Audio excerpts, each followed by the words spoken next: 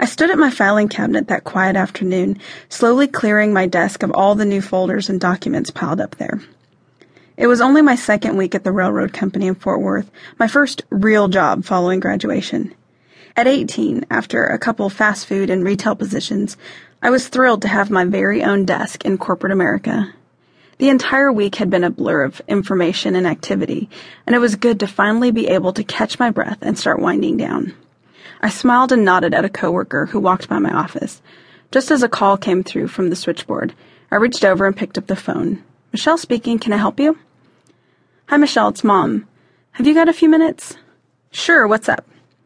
Her voice had a strange edge to it, so I quickly straightened up and turned toward the window, away from the noise of the hallway. "Well, I just wanted to call and tell you that I'm leaving your father. I've thought about it for a while, and I've decided that things have changed and I need to move out. I've been packing most of the day, so I'm calling to let you know that when you get home for dinner, I won't be there." All the air in the room disappeared, and for several seconds, I couldn't breathe. What? It seemed like an eternity before I would form any words to respond to her. Finally, I choked out a feeble, "What? What did you say?" If she began talking again, I couldn't hear her. My knees suddenly buckled, and I reached a shaky hand towards my chair, slowly pulling it out and collapsing onto it as my heart raced and my mind tried to keep the rest of my body functioning normally. There was simply no way my mother just told me she was leaving. I mean, how could she? As a mother, how could she choose to walk away from her children and not fight to keep the family she and my dad had created intact? Even more, how could my family, a family so prominently committed to ministry work, survive the judgment those under our leadership would surely cast upon us? "I'm sorry, sweetheart. I know this is hard, but I really can't stay. I just wanted to warn you first, since I haven't told your father yet, and you know how angry he'll get. I want to be out of here by the time he gets home." But why? What happened? Did you have a fight? Where are you going?" My mind was trying desperately to place her words into some kind of context I could comprehend. Leaving? After over 20 years of marriage?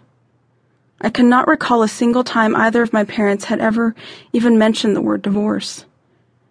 My extended family back in California certainly had its fair share of broken marriages and relationships, but my parents were different. They had broken that cycle, or so I thought, and in my mind, in the minds of so many of my family members, served as an example of what a loving marriage should be. Marriages didn't just end overnight. They usually eroded for years before something like this could take place, right? Things have been a little tense in our home recently, but certainly nothing that could have prepared me for this. Realizing that everything I'd believed about my parents' marriage and our family's life simply wasn't true crushed my soul. And to know my mom made the decision without giving the opportunity to ask questions, without a family meeting, left me feeling powerless and without a voice to plead with her to fight for us, for me. My mother continued calmly, talking as though she hadn't just ripped a hole in my heart the size of Texas, and more as if she were calling to ask me to stop by and pick up a few groceries on the way home from work. "No, it's not about anything specific. I've been struggling for a while, and I just need to be out on my own. You'll understand when you're older. I've rented a townhouse. Don't worry, I won't be too far." She paused. "Michelle, I'm taking Mia and Drea with me." When would the bleeding stop? Seriously, how much more soul-crushing pain could she deliver in this one phone call that seemed to never end? Not only was my mother leaving, she was taking both my sisters with her, and never once asked if I wanted to go too. What? "Mia is only 9, Mom. Please don't do this." My voice shook as I could no longer hold back the avalanche of emotions raining down on me, and my 18-year-old, trying to hold it together self just lost it. I suddenly morphed from almost independent adult to a 4-year-old child, unable to grasp the reality of life without Mom and Dad. And I began crying out like a child to my mother, "You can't! Mom, please, please come home. You and Dad can work it out.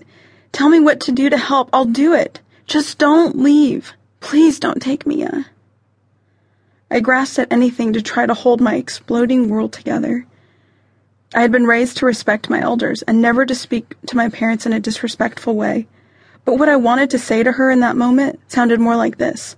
What are you thinking? You're the parent. You're not supposed to be messing up like this. Why are you tearing our family apart? Taking my sisters from me? From Dad? From their home? How dare you do this to our family?